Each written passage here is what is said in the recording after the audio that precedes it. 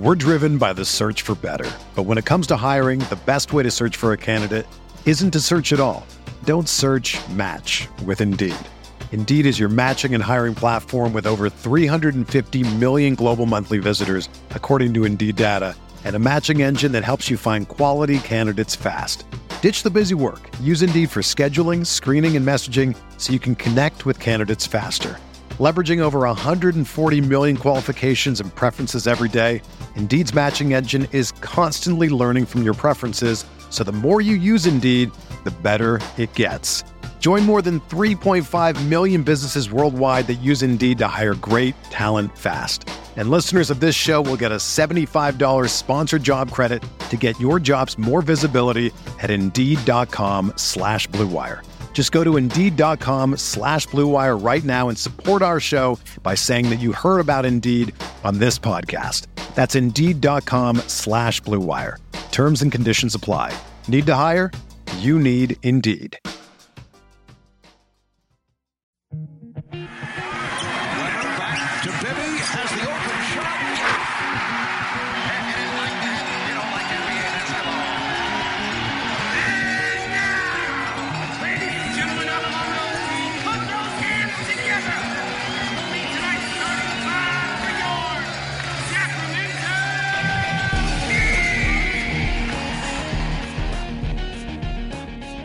Welcome to the Kings Insider Podcast on NBC Sports California, brought to you by Wendy's. I am James Ham, your host, and joining me today, my good friend Doug Christie. DC, you're all the way in Memphis. How's the barbecue?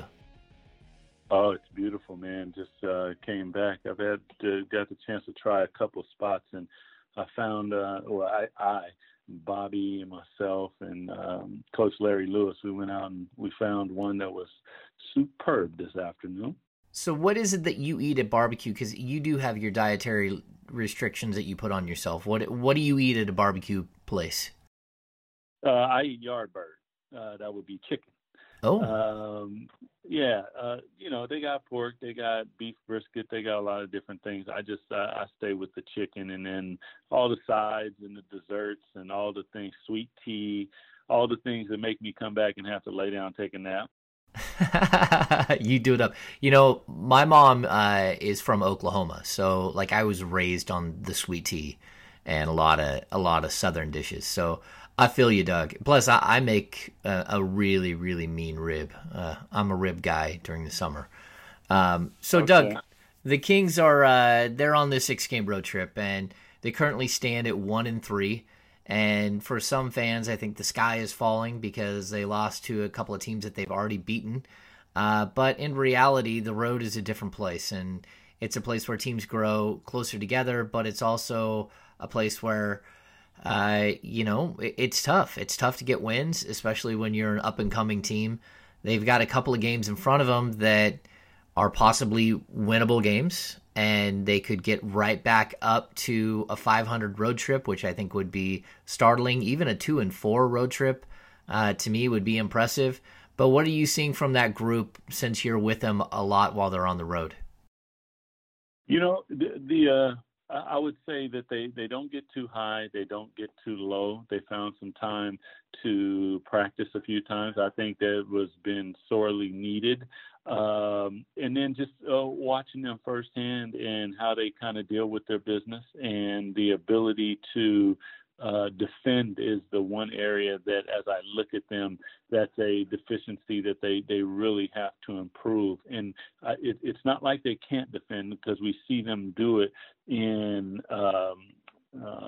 small increments, but the ability to defend for 24 seconds at a time it's imperative in the NBA. It's something that you have to do. Doesn't sound like a lot, but over the course of 48 minutes, it is difficult to stay. It's not the really physical part. It's more the mental part, staying engaged and staying in there. So it's always fun to be on the road. Coach Yeager allows me to go to the practices, so to watch them do their business, have fun together, get after each other, I really enjoy that.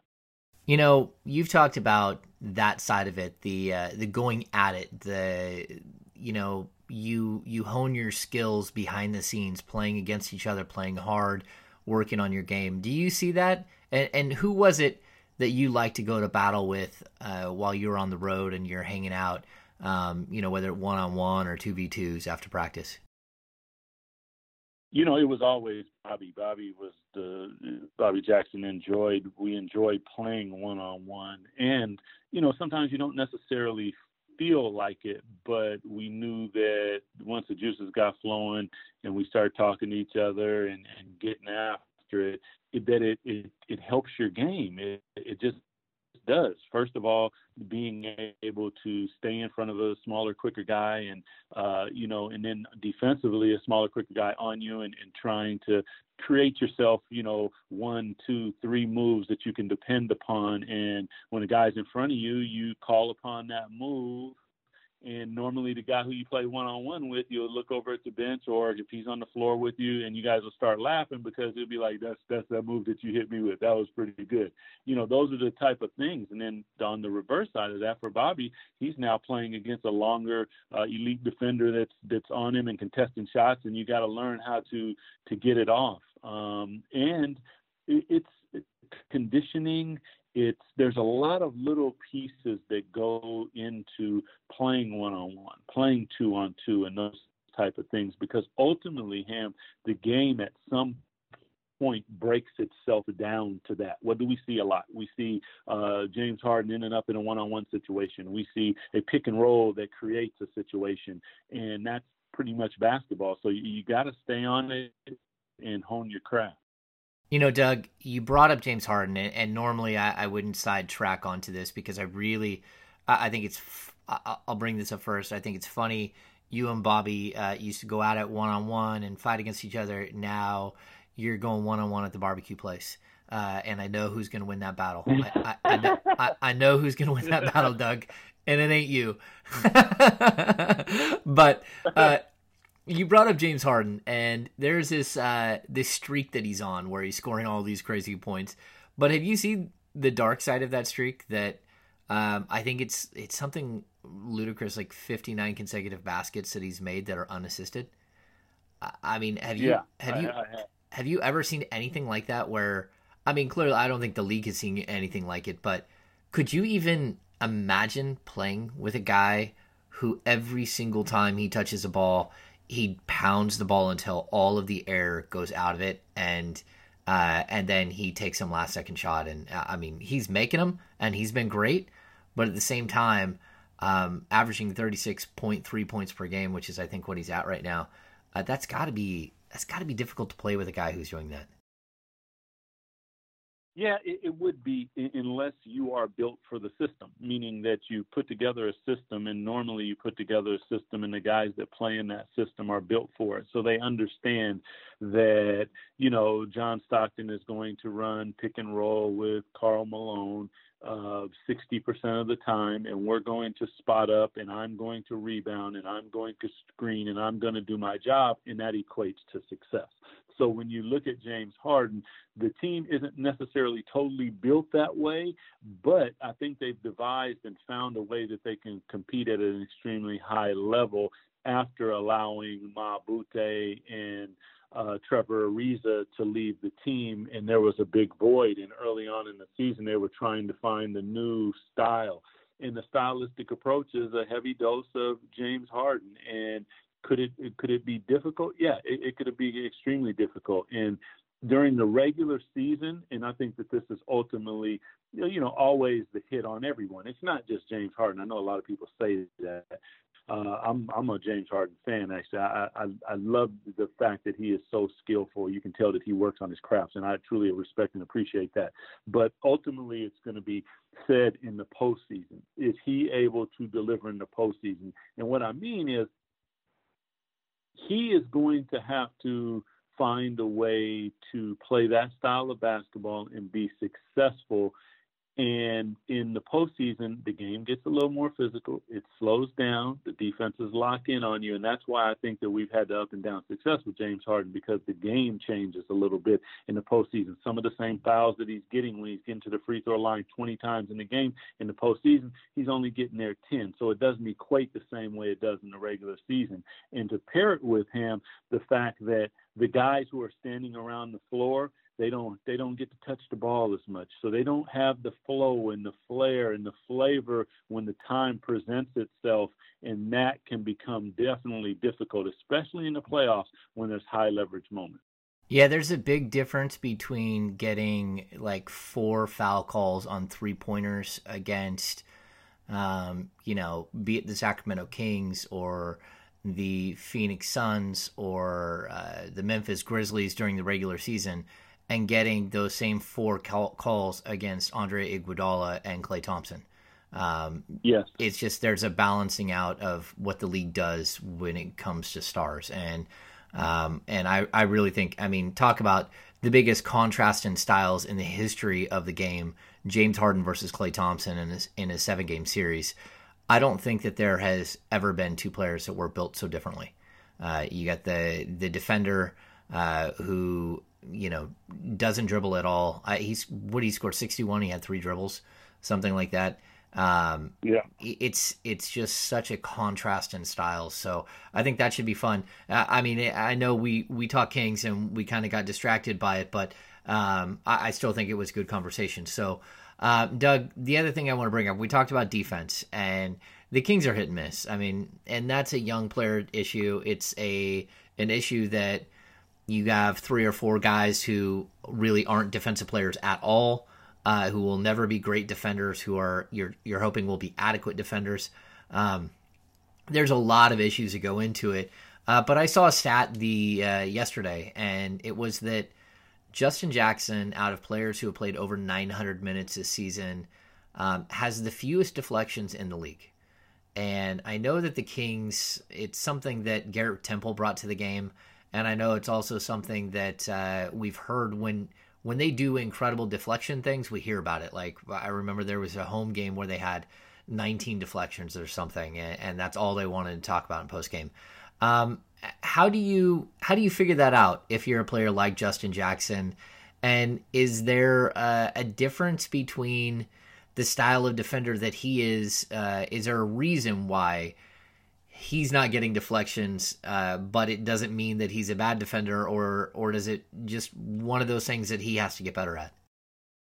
Well, deflections are usually an equator of activity, and that means hands in the passing lane, tracing the basketball. You'd be surprised, Ham, how I would say easy, but I'm going to say easy, but understand that it is not easy.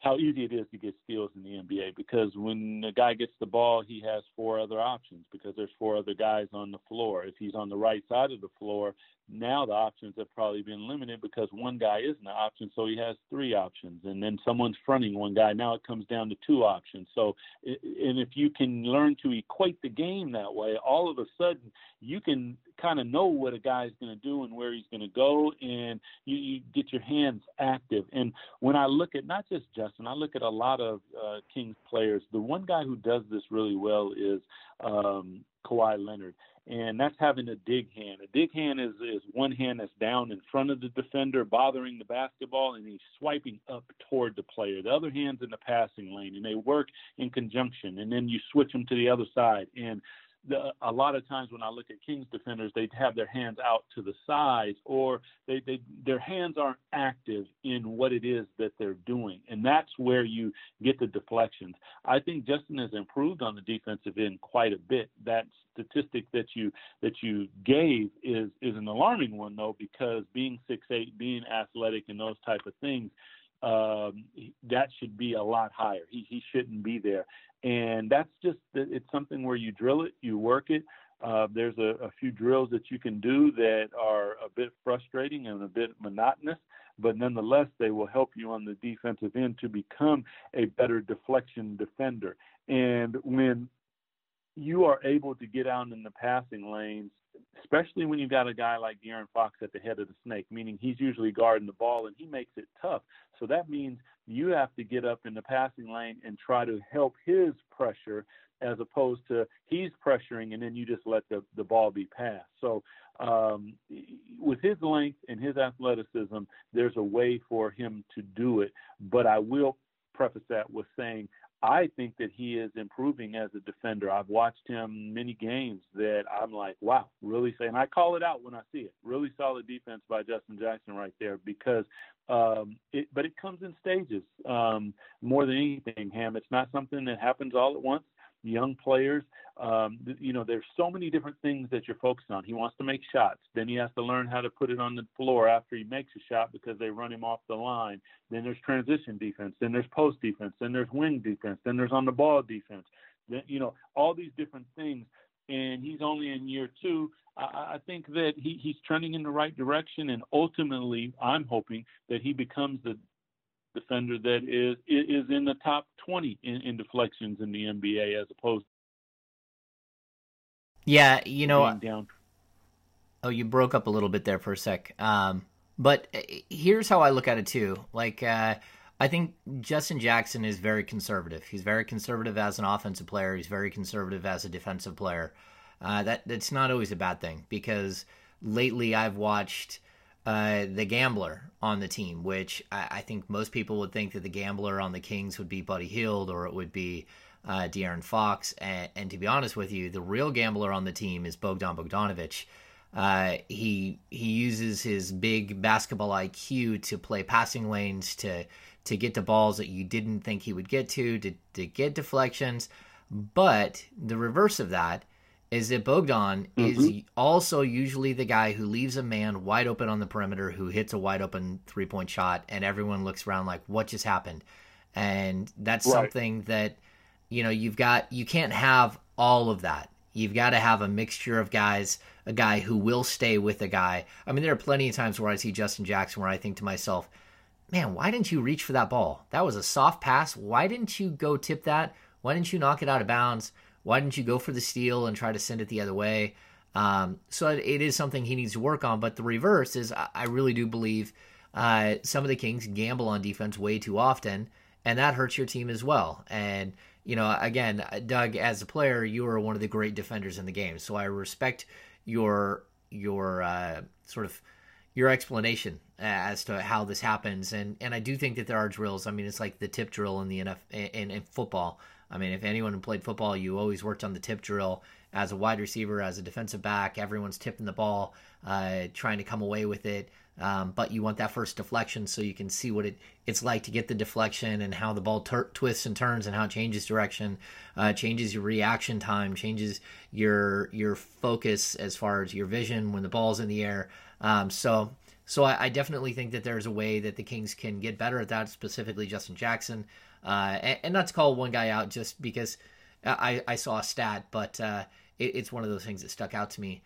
You are listening to the Kings Insider Podcast on NBC Sports California, brought to you by Wendy's.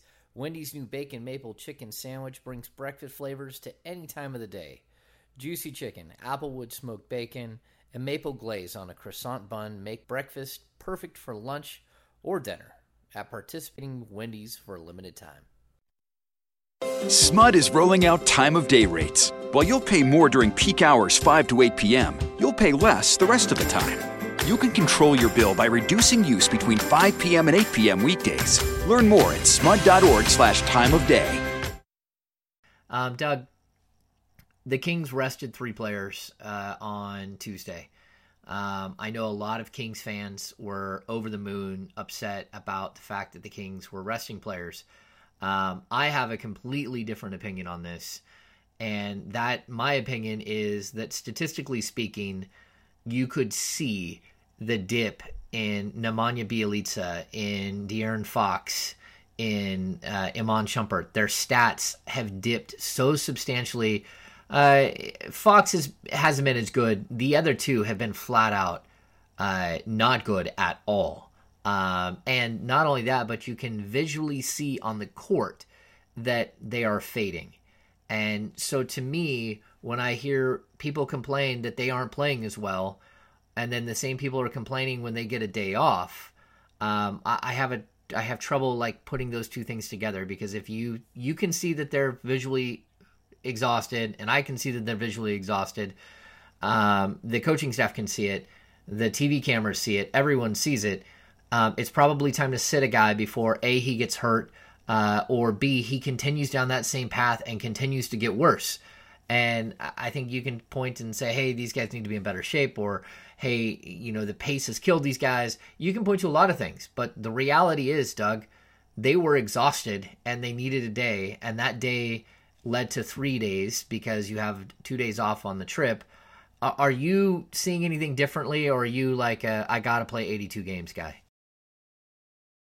I'm not a big rest proponent. What I am a big proponent of is servicing your body properly. And I don't know exactly what all those guys do for their bodies. I mean, it doesn't look like there's an inordinate amount of minutes being played. So that to me, but I get it. It's different. The pace, they're playing at a higher pace. But there's no one on the Kings that the minutes are just like, wow, that's just like totally, they're playing a lot of minutes. So from that standpoint, sometimes rest is a bad thing, meaning that if you totally shut it down, you can almost do worse for your body than if you do what I call maintenance, and you take care of your body, whether that's massage, mixed with baths, mixed with stretching, mixed with band work, mixed with weightlifting, all those different things. That's an off day. But at the same time, it's not totally off where you turn it off and you don't service your body, because these are high level machines. And I equate it to a sports car. If you've ever owned a sports car, there's a lot of maintenance in owning a sports car. It's not just like ordinary or your normal automobile, and you can just start it, stop it, turn it off, turn it on. It doesn't work that way. You got to make sure that you service it at a really high level to keep it running at a really high level. So, and we have some young guys that are, I'm sure, learning that as they go along, and paired with nutrition and a lot of different things like that. So I understand it, but at the same time, there's other people out here that are playing that many minutes, if not more minutes, and you have to figure out a way to work through it and fight through it. And a lot of the times, Sam, what I see is the inability of them to stay consistent enough helping each other, meaning that on nights where you can't just dominate with your athleticism and your speed and all these different things, what do? You don't just give up. You don't just quit. You screen for each other. You think the game. You play at a different level mentally that allows you to help each other to get that wide open look, to pass the ball one more time, to make sure that the look is not contested and things like that. So I get it, and I totally understand it, and it's part of the game now. So there really isn't any fighting it. There's a way to do it. Do they look a little tired and what have you? Yeah, but that's part of the business that we're in. Doug, I'm a show up every day guy. I've always been that way. I don't call in sick to work. I think I haven't missed a home game in, I don't know, it's got to be 7 or 8 seasons. And the only 2 games I've ever missed, I was at a Board of Governors meeting, and I was at the Sloan Analytics Conference at MIT in Boston. So I get showing up every day and being there every day. And there are days where I don't have it, and I feel like, even at what I do, but I show up every day. So I get that avenue. I also know that Iman Shumpert played 14 games last season. Nemanja Bjelica, while he's a big guy and he's really a high IQ basketball player, he also did not play substantial minutes the last 3 years in the NBA, and he certainly never played at this pace. And then lastly, I think De'Aaron Fox we talked about him being the head of the snake, and I think that there's a different pressure, there's a different speed that he has to play on, there's a different he's got to do it on both ends of the floor. And look, whether they should be able to play through it or not, it was very clear to me that they were going to do this. I actually had tweeted out the night before, not to be surprised if De'Aaron Fox sat out, because I know that it's something that the coaching staff thought about doing earlier in the season with Fox, where they saw him start to wear out. And I think with Fox, you're right, Doug. He's got to find different ways to be effective when he is gassed. And I watched him in the game on Monday, and he just started running the ball right into the middle of 3 guys and like throwing his hands up in the air like I give up. And that's he's got to figure out a different way to use his skill level and to get free. But the numbers across the board show me that they were exhausted. So I kind of want to see how they look over not just the next game, but maybe the next 2 weeks, and see if that actually helped. Because if every once in a while you got to take a day to get the high level performance out of these guys that you want, then that's what you got to do. Especially in a game that I think everybody kind of penciled in on the schedule, circled it, wrote it in pen as a scheduled loss, a back-to-back against the Toronto Raptors, who are one of the better teams in the league.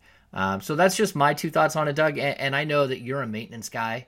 We've talked about this before, that you would have, the salt sent up to your bath every single game, and you really did maintain. And clearly these guys need to figure some of that out. I'm absolutely with you on that.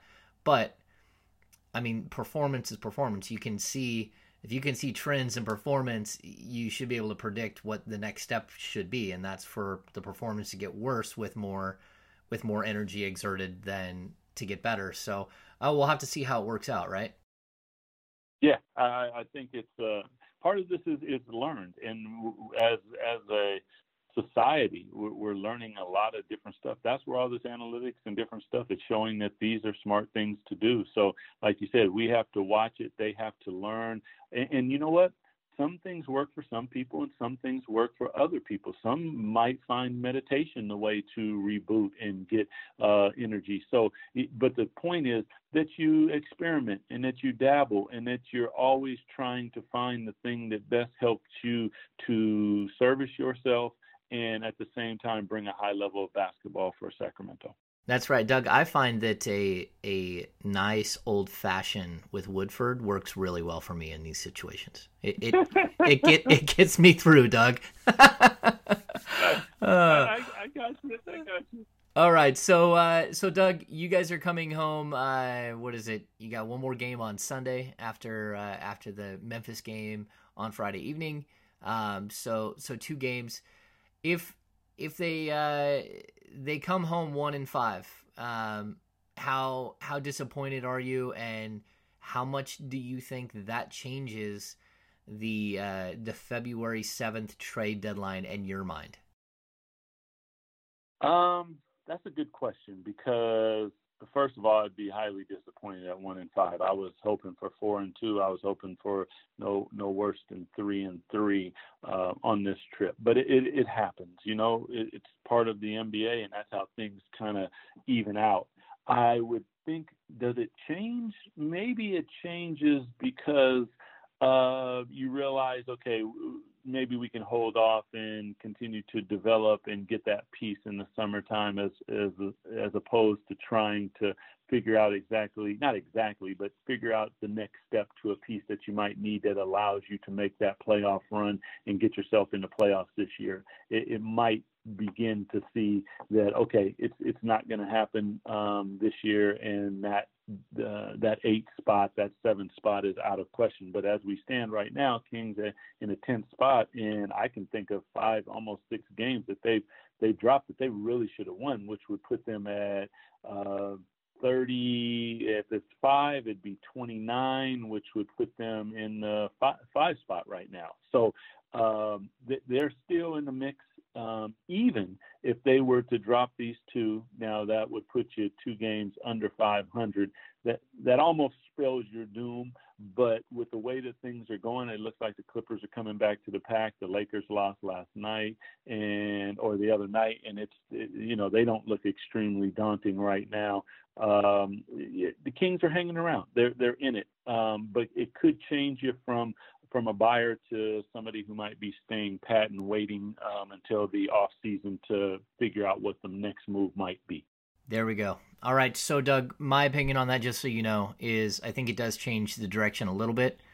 But I also do believe that the Kings will make a deal one way or the other. Either they will be out there surfing for the right fit to fill the voids in the roster, which right now, from my knowledge of the team, is first and foremost more size at the wing, followed by a reserve backup point guard that is more traditional.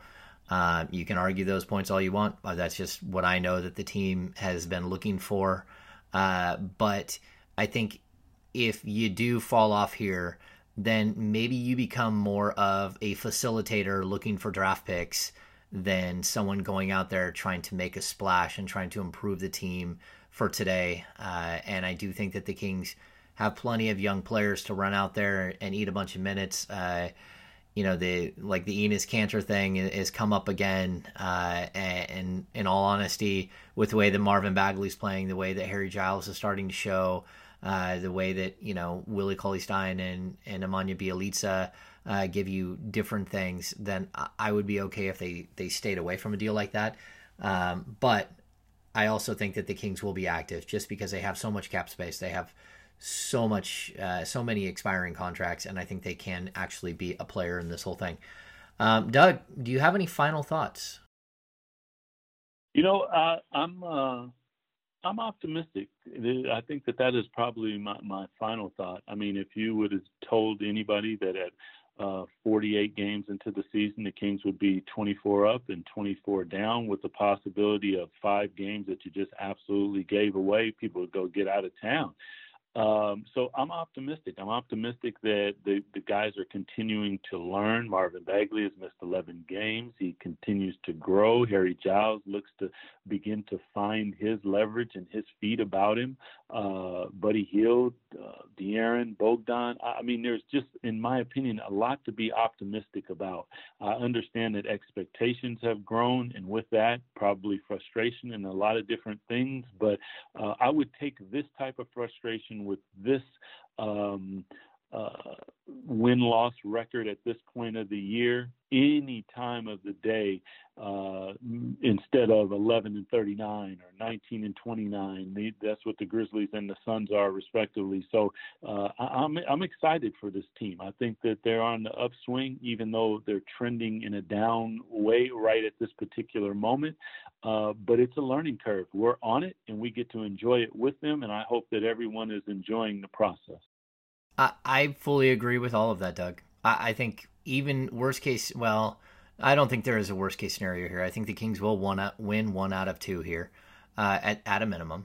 And you come back at 500 after your worst road trip of the season. And your first game back home is against the Atlanta Hawks, which is a very winnable game, although they do play hard. I think that you're right in it. And I think this is an intriguing season, and fans should be all in on watching the process of the development of this team. And I really do think that this has been, for me, it's a breath of fresh air. It's the best season I've been able to cover. They are 1 win away from matching the Vegas win prediction. And we've got 30 something games left. I mean, it's absolutely crazy what this team has been able to accomplish with a young group, who they don't know any better half the time. And so I'm excited to see where it goes from here. And I think Doug is too. So, all right, Doug, I think that's going to do it for this edition of the Kings Insider Podcast, brought to you by Wendy's. Thanks for tuning in, everybody. We've got it. I think this is 3 weeks in a row. We've got a pod. So we're back. We're back doing the pod every week, and we hope you enjoy them. Make sure to drop in and leave comments and some feedback, rate us, review us, do all that good stuff. And thanks for tuning in to the Kings Insider Podcast on NBC Sports California. All right, you've been listening to the Kings Insider Podcast, brought to you by Wendy's. If you haven't already, please visit Apple Podcasts or Google Play to subscribe. And if you like our podcast, give us a rating and a review. We would really appreciate it. You can follow us on Instagram, Twitter, and Facebook at NBCS Authentic. We'll be back next week with Doug Christie and another great guest. Thanks for tuning in, Kings fans. We'll see you very soon.